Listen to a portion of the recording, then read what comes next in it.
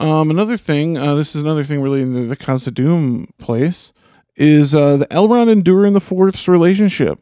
Yeah, this is probably, I think, hands down, our favorite relationship. Yeah, and well, just because Elrond's my favorite character, so anything to do with Elrond is my shit. Yeah, the fact that Durin the Fourth resents Elrond for having been gone for 20 years, and then Elrond didn't even realize he did anything wrong. Which is one of these things. This is kind of another nerd nugget as well, because it's like it's something you'd think about as a mortal being friends with an immortal. This would be your biggest fucking problem. Yeah, it really emphasizes the exceedingly long lives of the elves and how disconnected they can be from reality because of it. Yes. Yeah, so Tolkien touches on this concept a little bit in the tale of the Mariner. Aldarion and Arendis. Yes.